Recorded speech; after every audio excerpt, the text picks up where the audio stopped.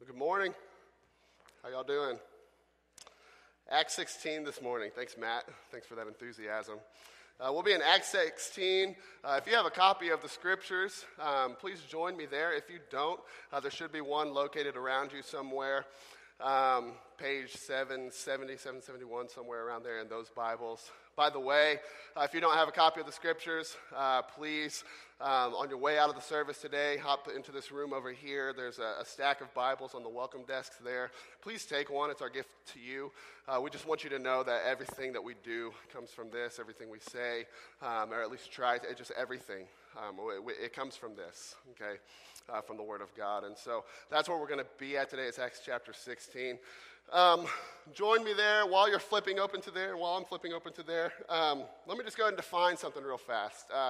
Acts is all about mission, right? Just being on mission, being on point with just this gospel intentionality. And so I want to, just for the sake of clarity, for all of us to be on the same page, because I'm going to use a different expression a lot today to refer to the same thing.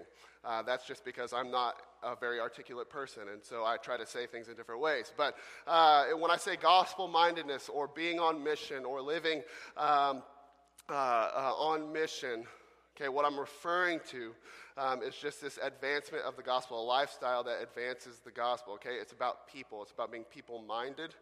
And if the gospel is Christ dying on the cross for our sins, right, for humanity's sins, not the tree outside or the squirrel that's on it, you know. He died for people. We have a dignity. He created us with a dignity that nobody else has. We were called to fill the earth, subdue it, to rule over it, okay? He gave that charge to humanity. He loves us, okay?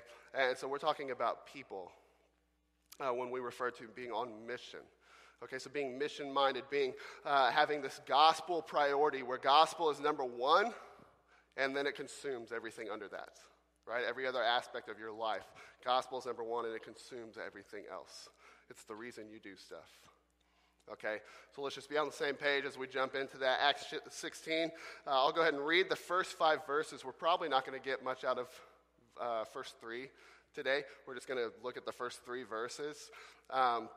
So open with me if you would. First 5 verses here. Verse 1, Paul came to Derbe and then to Lystra, where a disciple named Timothy lived, whose mother was Jewish and a believer, but whose father was a Greek. The believers at Lystra and Iconium spoke well of him. Paul wanted to take him along on the journey, so he circumcised him because of the Jews who lived in that area, for they all knew that his father was a Greek. As they traveled from town to town, they delivered the decisions reached by the apostles and elders in Jerusalem for the people to obey. And so the churches were strengthened in faith and grew daily in numbers. And that's just a nice kind of reminding verse that the force of the gospel can't be stopped. You know, it is solid, it is moving, it can't be thwarted or stopped. And even when you try to stop the gospel, God's going to grow and strengthen his church, even in the midst of that. Okay, so that's just kind of a nice reminder thrown in there. But in Acts, okay, we see this character come onto the scene. His name's Timothy. And if you don't know who Timothy is, he's a pretty prominent figure in the New Testament. Timothy was Paul's protege. Okay, Paul refers to him as his true son in the faith. There was this bond, there was this relationship, this godly, intimate relationship between Paul and Timothy, father and son-like. Okay, it was deep. So they had this relationship, and Timothy, at this time, when we see him here in 16, is probably, a 16, 17-year-old boy, right? He goes on mission. God does a bunch of work to get him on mission with Paul, and he goes on mission with Paul. He's submissive to Paul. This is just one of his parts of his character. If Paul told him to go, he went. If Paul told him to stay, he stayed. He just had that attitude. He had that character to him. Okay, Timothy and Paul, they have this long-lasting relationship all the way to the point of Paul's death, which before Paul died, he wrote Timothy a few letters encouraging him in his ministry. That's where we get 1st and 2nd Timothy, the epistles, in the New Testament. Okay, and then Timothy is kind of known after that for his work, his service in the church at Ephesus. Okay, and it's actually there where Timothy himself is, according to tradition, stoned to death because he stood on truth amidst just kind of pagan worship and stuff. So Timothy is a pretty prominent character, okay? But it all started in Acts 16 when he's just this mama's boy. You know what I mean? He was just this kid living at home. He didn't have a father. His father was dead at this time, and so he was just at home in this receptive mode of his faith, probably just there, right? And then God does all this work and thrusts him into just this missional life, right? It no longer becomes about receiving, but it comes about giving and serving and that kind of stuff. Okay, so that's where we're at, and what we're looking at today is how God worked to get him from where he was into what he became, right? What did God do there? Okay, there was a camp pastor that we had this past year at Student Life Camp. His name was Tony Merida, and he kind of summed up just kind of this missional living this way. He said it's not really much more complicated than ordinary people doing ordinary things with a gospel intentionality. Okay? He used the story of these people who just wanted to do something on behalf of the gospel, and so all they did is they prayed, and then they just went to the streets throwing a football around. That's all they did. They just went to a broken part of the neighborhood, started throwing a football, and all of a sudden kids just started pouring out of their homes, and so they just had this little experience, almost like a day camp kind of thing, where all they were doing is a very ordinary thing, and they were just ordinary people, but it was with such a gospel intentionality that people's lives were changed.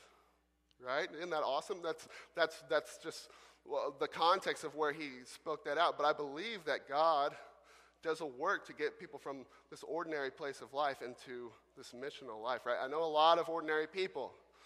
I know a lot of ordinary believers, right, who do all of the ordinary things, all the things that you would expect, and they use the Christian tagline under it, to give it a good feel. But the reality is that the reason they're doing that stuff has nothing to do with the gospel. God does a work to put us into that lifestyle, to put us into that mindset, right? Maybe you're here today and you legitimately feel like God is maybe calling you into a full-time experience of ministry or mission or something like that. This is for you.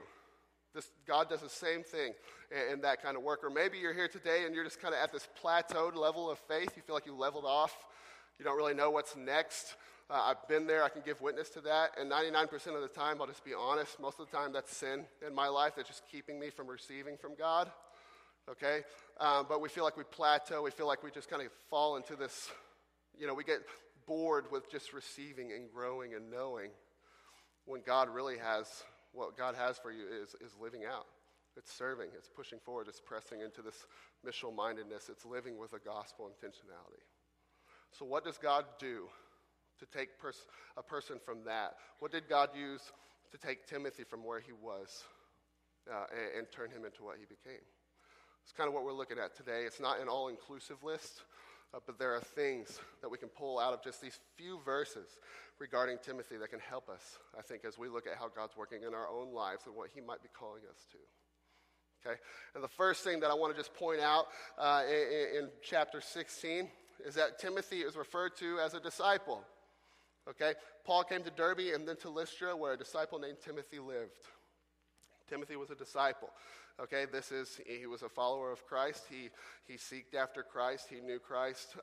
Somehow in this whole thing, God had changed his life. Okay, there was a level of obedience and submission to this man. He was a follower of Christ. He was submissive. Okay, that's kind of the first thing here. If you're a note taker, that's the first thing. He was submissive. He was obedient. He was faithful. Okay, that's just one word, okay, but we see this deeper. If you want to take your Bibles and flip to the right to 2 Timothy, we're actually going to look at one of these letters that Paul wrote to Timothy. And this is in 2 Timothy chapter 3.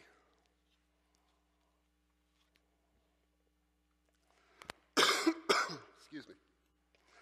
He says in verse 10, "You, however, know all about my teaching, my way of life, my purpose, faith, patience, love, endurance, persecutions, sufferings, what kinds of things happened to me in Antioch, Iconium, Lystra, the persecutions I endured. Yet the Lord rescued me from all of them. In fact, everyone who wants to live a godly life in Christ Jesus will be persecuted, while evildoers and impostors will go from being bad to worse, deceiving and being deceived. But as for you, continue in what you have learned and have become convinced of, because you know those from whom you learned it, and how from infancy you have known the Holy Scriptures, which are able to make you wise for salvation through the faith in Christ Jesus. All of Scripture is God-breathed. It's useful for teaching, rebuking, correcting, training in righteousness, so that the servant of God may be thoroughly equipped for every good work. We say it a lot around here, and almost to the point of annoyance, that you cannot pursue Christ fully, you cannot be obedient to him fully, faithful to him fully, apart from the Word of God. It is the Word of God. These are the God-breathed words to you. He filled these words on these pages to resonate with us, his people. You cannot pursue him fully if you are living apart from this. And this was a part of Timothy's life from infancy, okay? Not necessarily because of his obedience all the way, right? No 1-year-old, actively picks up the Bible and reads it for their own sake. People were pouring this into him. Right? And eventually it became his own, and in his obedience and in his submissiveness to the Word, it became a part of his faithfulness to God.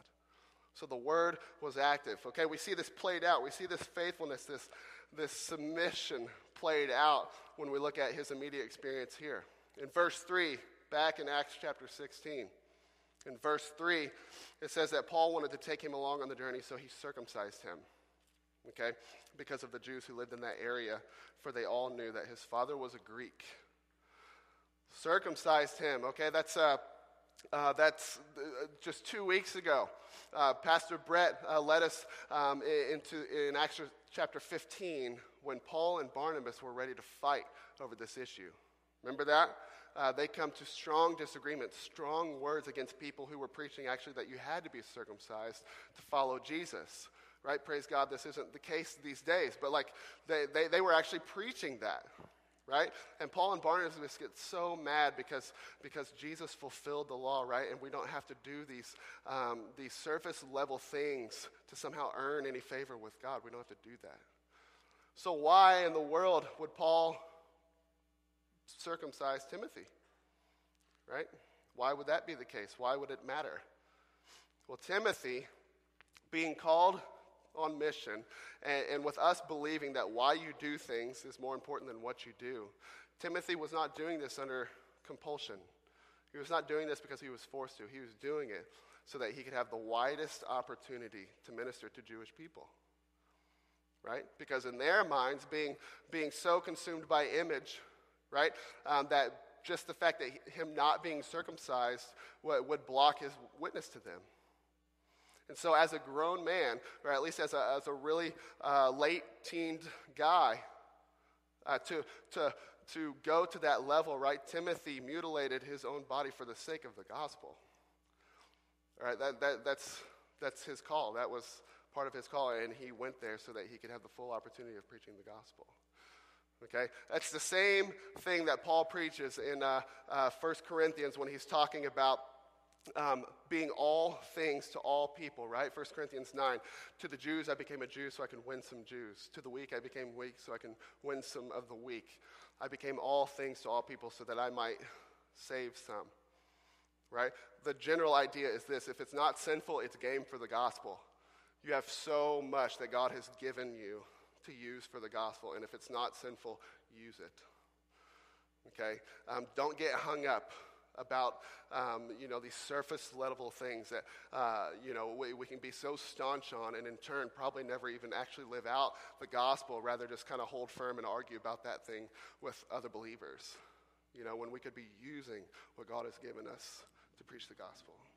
Okay, so that's kind of the first thing. And it continues out, by the way. Timothy is ordained. He's equipped for ministry. There's this scenario where he's actually ordained into ministry, and all of the elders are kind of praying over him. And they even speak some just strong words, even some prophecy about the ministry that he will have. He's gifted in the Spirit to fulfill this ministry, right? He's all in. And if there was ever an epidemic among our young men these days, it's the failure to be all in with something, right? Commitment. People run away from that with all their hearts for some reason. They're in for a moment of pleasure, and then they're gone. Right? And people all over struggle with this for sure. But to our young people, commit. Let your yes be yes, let your no be no. And let him guide those decisions. Okay? This is virtuous. Okay? So there's another aspect of the work that God did in Timothy's life. He was faithful. Okay? He was obedient. It was marked who he was. But God also used trial in Timothy's life to bring him from where he was to what he became. Okay, trial, pain, suffering, hardship. God used these things. If you just look back again at the first 3 verses, it says that Paul came to Derbe and then to Lystra. Okay, already we see some trial here. Okay, we didn't talk about it necessarily, but if you flipped back a page to Acts chapter 14, you can read an account where Paul goes to Lystra for the first time. This is Timothy's hometown. And Paul and Barnabas go to Lystra. They heal a lame man. And then all the people in Lystra are like, you guys must be gods. So Paul, you're Hermes, right? And Barnabas, you're Zeus. And we think that you guys are gods in human form. And so we're going to try to kill you to send you back to your glorified state. Okay, so they try to stone them, to sacrifice them. Okay, and then the Jews who are not believers, who hate Paul and Barnabas and the mission that they're on, catch up with them as well, and somehow they're able to rally the crowd, and they stone Paul until he's dead. Or they thought he was dead. He's not dead, but they stone him until they thought he was dead. And then they throw him outside of the city. Okay, that's Lystra. The disciples come and get him, and he goes back into the city for a day, which is crazy. Gets his health back, and then leaves the city. But that was Lystra, okay? And if you just remember what we just read in 2 Timothy chapter 3, Paul says, you know my teaching, you know everything I'm about, you know who I am in the fullest, you even know my persecutions, how I was persecuted in Antioch, in Iconium, and in Lystra. So I don't know if Timothy just saw this whole scene. I don't know if he witnessed this in person, and I don't know if Paul just told him about it, but I know that it helped Timothy's decision to go on mission with Paul, right? Paul was not just some nobody on a purposeless mission. Paul had a resume, and it consisted mostly of pain and struggle and trial on behalf of Christ. And through that, somehow, grace was amplified, and Timothy saw that, and he jumped in. Okay, God used trial. Not just in that matter, though. If you just look at Timothy's own life, right? His mother was a Jewish believer. His father was a Greek. And if we've learned anything about the Jewish culture at this point, and the fact that they really saw every other race as not clean or impure, then you got to believe that his mother probably experienced some adversity because of this relationship she was in, right? She probably experienced racism and animosity in ways I've never known, for sure. Just because she was married to a Greek. Not only that, the scripture seems to imply that he was gone, he was deceased. He was a Greek. That's like me saying I was a Caucasian. That doesn't happen unless you die. You know what I mean? That's just who you are. So he was a Greek, and so he's gone. He's not with them. Timothy knew fatherlessness. He knew fatherlessness. All right? Another epidemic these days. And it's not because fathers are dying. It's just because they're quitting. Right? They're just running away. Timothy knew the feelings of growing up as a young man without a father. In a lot of ways, Paul filled that role for him. Okay? He had trial. He had a strong witness. And he wasn't addicted to heroin when he was a kid, and he didn't try to kill somebody, but he had a strong testimony. Right? If you're here this morning and you got saved when you were 7 years old because your parents were faithful to God, don't feel bad about that. You grew up in church your whole life because God used the people in your life to do that. Every parent in here is trying to do that. Don't feel bad if that was your story. And I guarantee you, if you need trial to witness to people, you're going to have a life of it because you're a human being and you exist in this world that is imperfect. God has equipped you, regardless of your past, regardless of where you come from, bad or not so bad, he has equipped you to do the work of the gospel. So that was Timothy. He had trial in his life. He had a lot. Even if you look back just the previous chapter before 16, this is just cool to know. At the end of chapter 15, Paul and Barnabas were tight, right? They were on mission together. They were tight. They just went through a whole missionary journey together, right? And they come to a disagreement about the next man that they're going to bring with them, John Mark, right? Barnabas is like, we need to take this guy. And Paul's like, no. And they come to a strong disagreement, maybe even fighting words, and they split.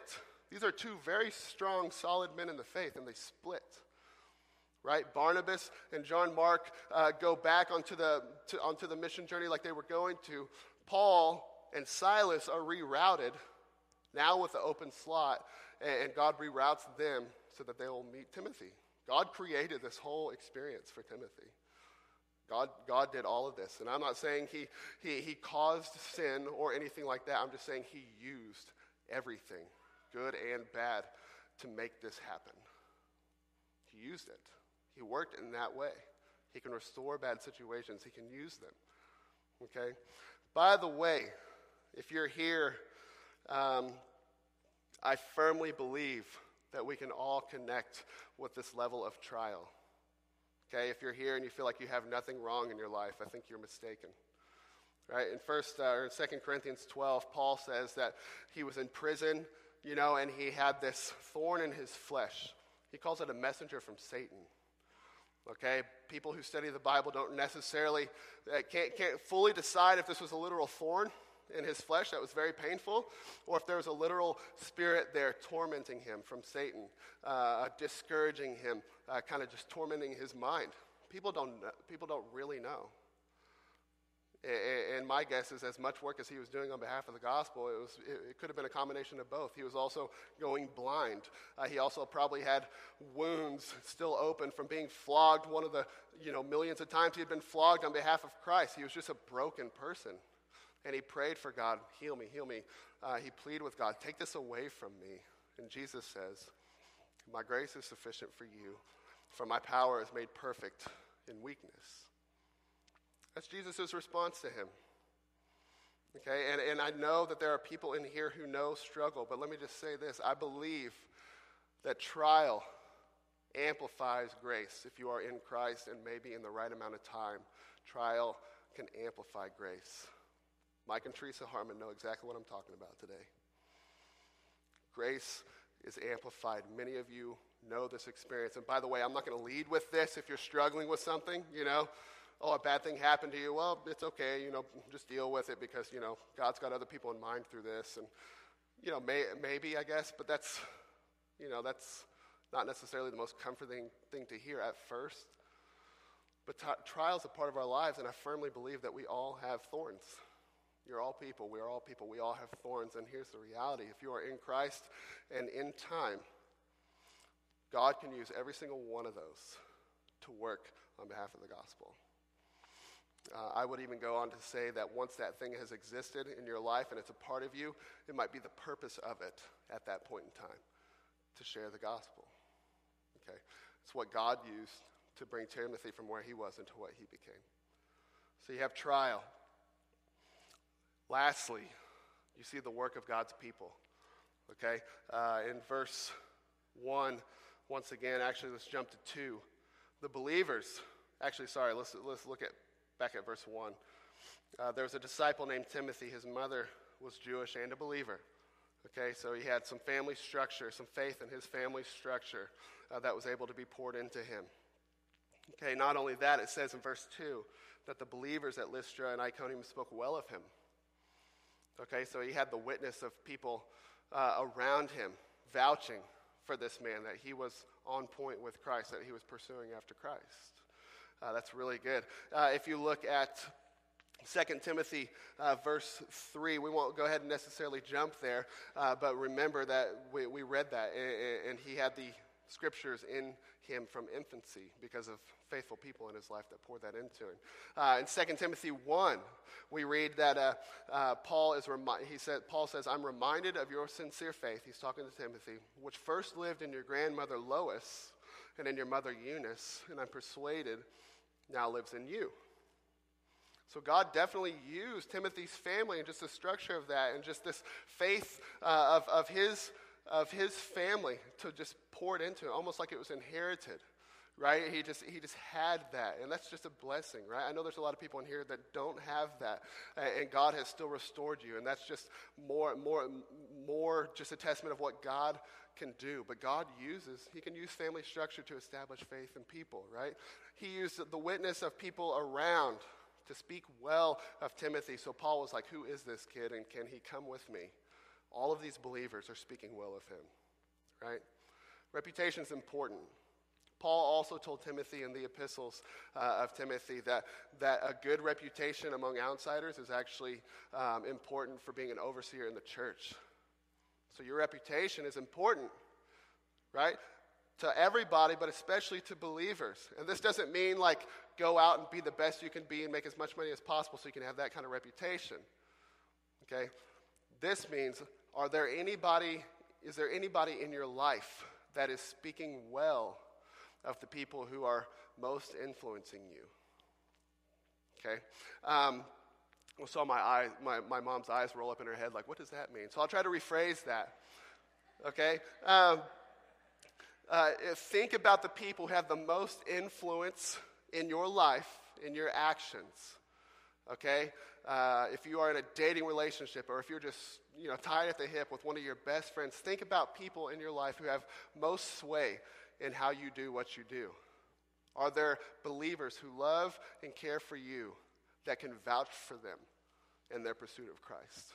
Because if you're the only one vouching for them, that might be a red flag. Does that make sense?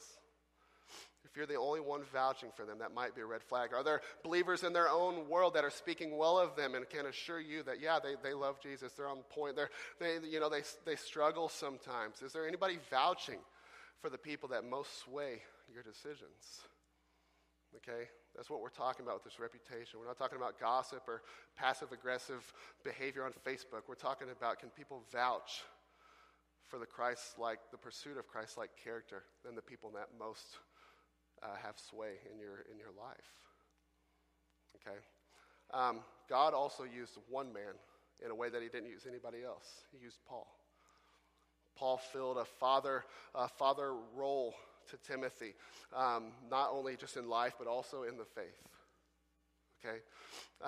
He calls him his true son in the faith, his co-worker, my son whom I love, he says of Timothy.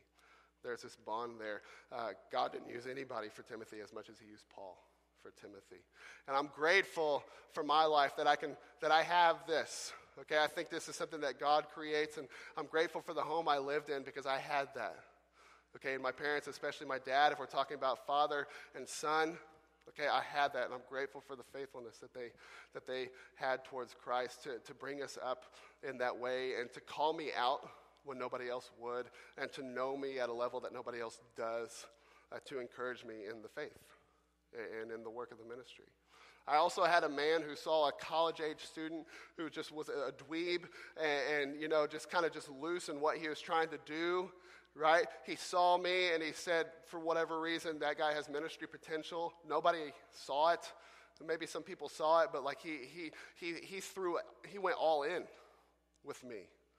Everything he had was mine. He gave me everything, total access to everything about him. I would not be here if it were not for people like him, if people like my parents. I would not be here for that, without that. Okay? And you should be praying for people in your life like this. If you don't have that Paul in your life that's speaking to you in the most honest ways, pray that God would reveal that person to you and submerge yourself in Christian community, because that's where he's going to reveal it. Right? If you feel like you're a Paul and you're waiting to dump down on somebody, don't wait for them to come knocking at your door. You do the same thing too. If you're looking for somebody to pour into, right? God's going to create that relationship. You pray about it and you give yourself over to Christian community and let him create that relationship. Okay, we all need this. God used his people. He used obedience, right? He used faithfulness. He used all these things. He used trial. Okay, if I may just speak a little bit more candidly just about my experience. Okay, there was a guy a while ago. His name was Noah Beadle. Noah, he was actually the guy singing very off-key in that little, bumper video as I walked up here, all dramatic-like and stuff. That was him. That was Noah. And Noah and his wife were singing there. And Noah, even though he lived kind of his later parts in life full-on in mission, he started as just this drunken, nomadic kind of man. Crazy. It got to the point where at one point in time he drunk himself to just kind of this stupor, and he got in this argument with this person, and he put a gun to their head, pulled the trigger, but it misfired. And it just wrecked him, as it would, right, in the world. So he continued to drink and all that kind of stuff, and he found himself drunken, walking into a church at one point in time where God used a man to just speak truth into his life. While he was drunk, he gives his life to Christ, and whether you believe it or not, God used this as a scenario to bring this man to Christ. And this man told him, he said, as soon as you wake up the next day, the evil is going to be trying to convince you out of this. He got up the next day, and he's talking to his wife, I believe, and he just starts talking about how, listen to this silly thing I did last night. I walked into church and blah, blah, blah, blah, blah, and immediately what that pastor said just resonated with him. He's like, I'm talking myself out of this. From that point on, he sold out from ministry. He becomes a preacher. He becomes a pastor in Linton, Indiana for years before he dies. Okay? One aspect about this man, Noah, is that he was just very prayerful on behalf of his family. Very prayerful. Prayed for the generations that he hadn't even met yet. Prayed for their future spouses that they would meet and all of that kind of stuff. He was just a very prayerful person. And so I think it definitely played a key. He had a daughter named Ruby. Ruby was kind of wild too at the beginning, and she gave her life to Christ at some point in time. She had a daughter named Kay. And Kay, if you want to talk about trial, she struggled her entire life with what you would call, I guess, just feminine issues. They eventually took her life in her young 40s. But I don't know if she just saw kind of the need in the home or what, but she started pouring into her niece. She just started pouring into her niece. She took her to church. She just kind of shared life with her, right? And her niece accepted Christ. So there's this family dinner. Noah's there. Maybe some of the other ones are there. And Noah is there with his great-granddaughter now, right? Kay's niece. And Kay's niece brings her boyfriend, right? Just some dweeb from Purdue, trying to just, make it in life. But God knew that God was working in his life, right? And so they're praying. It's around Thanksgiving time. And for whatever reason, Noah sees his great-granddaughter's boyfriend and just feels led to just start praying for this kid. And the kid is broken, and he's weeping, and he gives his life to Christ at just a family dinner, right? And so those two people get married, and they start having kids, and it's really cool. And then they have 3 kids, but their 2 youngest, they get this diagnosis when they're just toddlers. The doctor tells them that their 2 youngest kids have cystic fibrosis, which, if you're a parent, is super, super scary news. If you just look at statistics, look at how it affects most kids, right? It's terrifying. And if you haven't caught on yet, me and my sister are the kids that were diagnosed with cystic fibrosis, and we're healthy. So we praise God for that we're still kicking, and we're still alive, and everything is fine, and God has been a part of our lives and has just kept us alive, and just been giving us health. So we're grateful for that. But talk about trial, right? To get that news, you parents out there, to get that news about your kid. Talk about trial for us as we constantly remind ourselves of 2 Corinthians 12 about thorns in the flesh and how we have trials, and God can use these things to make perfect his power in weakness, right? And I can honestly say that I'm somewhat grateful even for some of these trials, because if it were not for my issues, my genetic issues that keep me from having biological kids, I wouldn't be able to know the 3 kids that are living in our home now, being able to pour into their lives. Fatherless kids, parentless kids, broken kids, I'm able to just pour into. And God did all that work.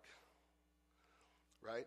If you believe that you are here and that God has not done something amazing in your life to get you here, then you're wrong. God has done so much stuff you don't even know about. He's used so many people that you have probably not even met to get you here. And he wants to continue that work to get you deeper into living for people, because the idea is that your story, your faith is not yours. It was meant to be shared. How selfish would I be to keep all that to myself? God has put all of these things, he's orchestrated all this stuff, right, for his glory, for the advancement of the gospel. It starts at obedience, though. It starts at obedience, not because of me, but because all the obedient people around me, right? I felt like God needed a backup. I felt like I needed a backup plan the whole time God was calling me into ministry, and it took years of him just slapping me in the face with people, God's people, telling me truth, right? So that I'd finally submit and give into that. Okay, that's the work that he does, and I'm telling you, you will not know everybody that is impacted by your story. But I will tell you this, if you're not telling it, nobody will be impacted. God will not be able to use your story for people if you are not sharing your faith. Your story is not yours, it's his. Let's pray. Gracious God, we just humbled by the way you work, by what you do, the way you bring your people to yourself, the way you draw us in. God, we ask that you continue this work as we pursue just a deeper walk with you, God, that we would not be so focused on our own ordinary things to forget to live with a gospel intentionality that is fully focused on people. So God, for anybody in here today who has been resisting a clear call from you to ministry or to mission life, God, I just pray that you just bring them to the place of committal and just giving themselves all into you. We know that you don't need a backup plan. God, if there's anybody here who just feels like they've leveled out, God, maybe they've just been in receiving mode this whole time in their faith and they've not been living out for people. God, I pray that you just push us into that, press us into that kind of living. God, where your gospel is priority and that it consumes everything else under it. God, maybe there's some people in here, this is brand new to them.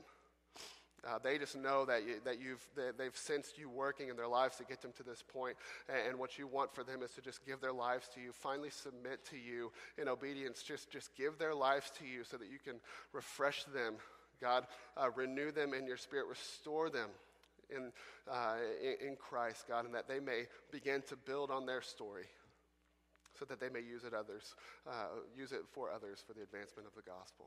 God, we commit all these things to you. We ask that you just work in a wonderful way through your word. We love you. In your son's name we pray. Amen. Let's stand and sing together.